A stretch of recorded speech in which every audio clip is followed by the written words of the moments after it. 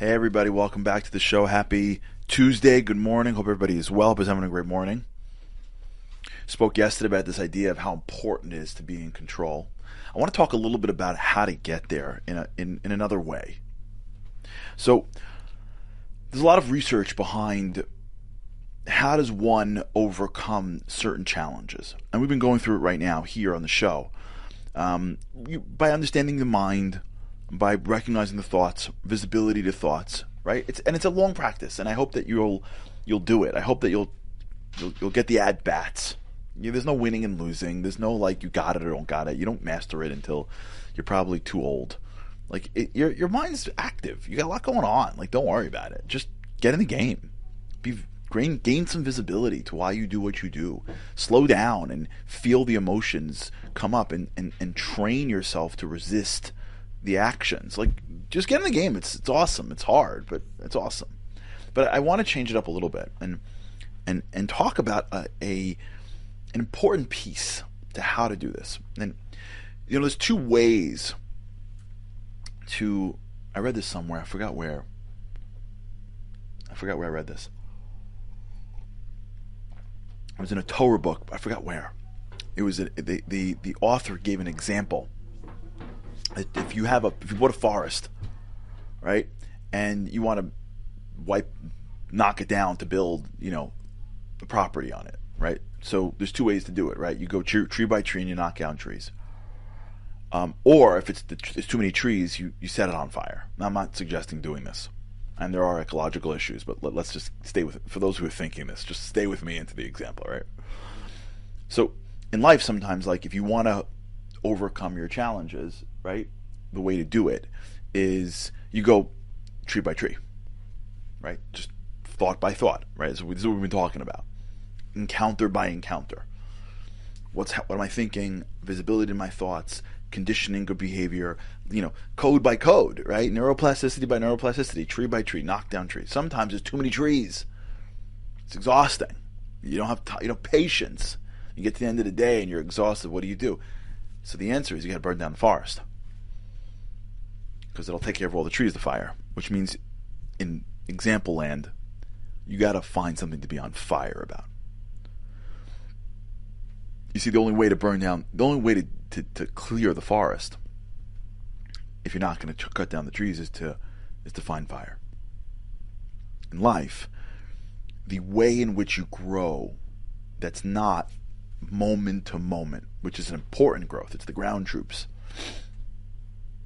is by finding something that lights you up, that's even more important than the thing that you're doing.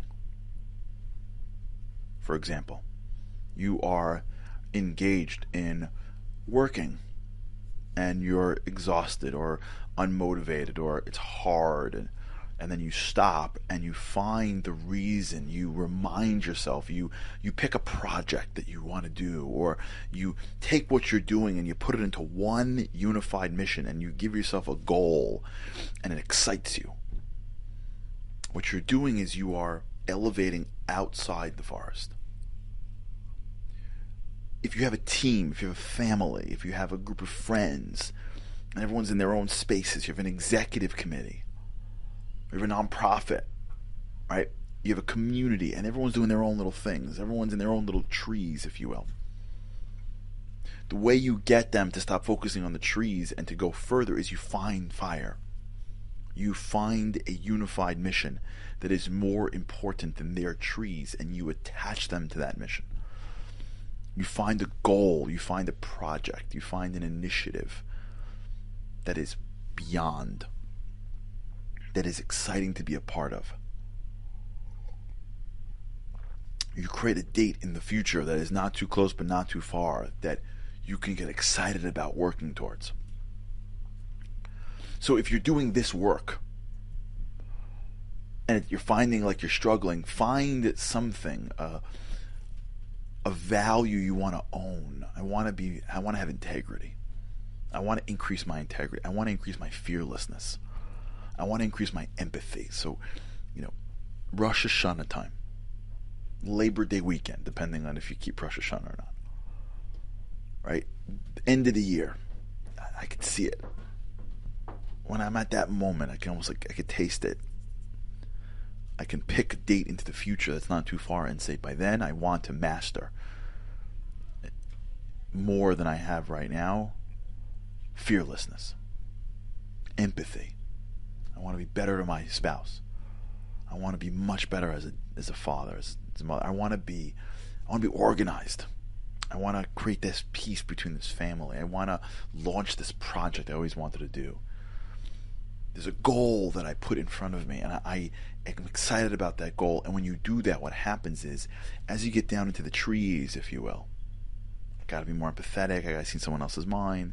What's that thing in my head? Do I have to listen to my thoughts? You know, that whole stuff that we're talking about.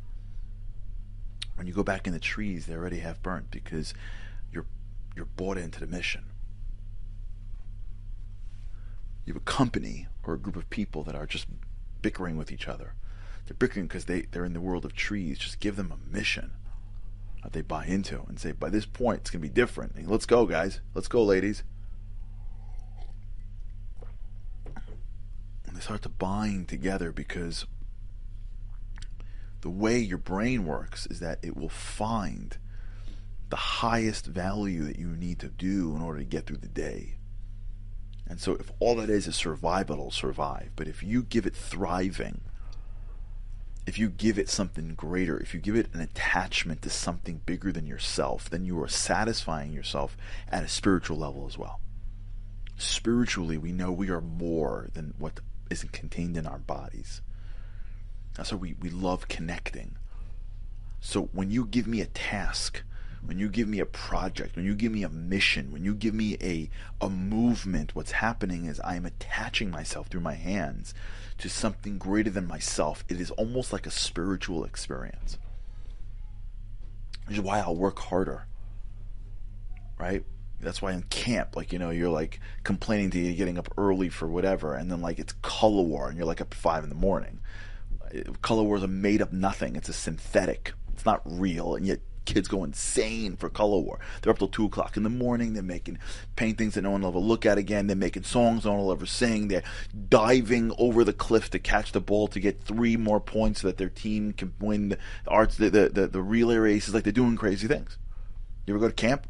Remember color war? And then the day after, the moment they announce the winners, it's like, who cares? It's amazing. People are crying that the blue team lost by, it's always 15 points, right? And then an hour later, people go red. And they're like, what? Oh, color war, right? It's over. The next day you wear red all day. You're like the biggest loser in the camp.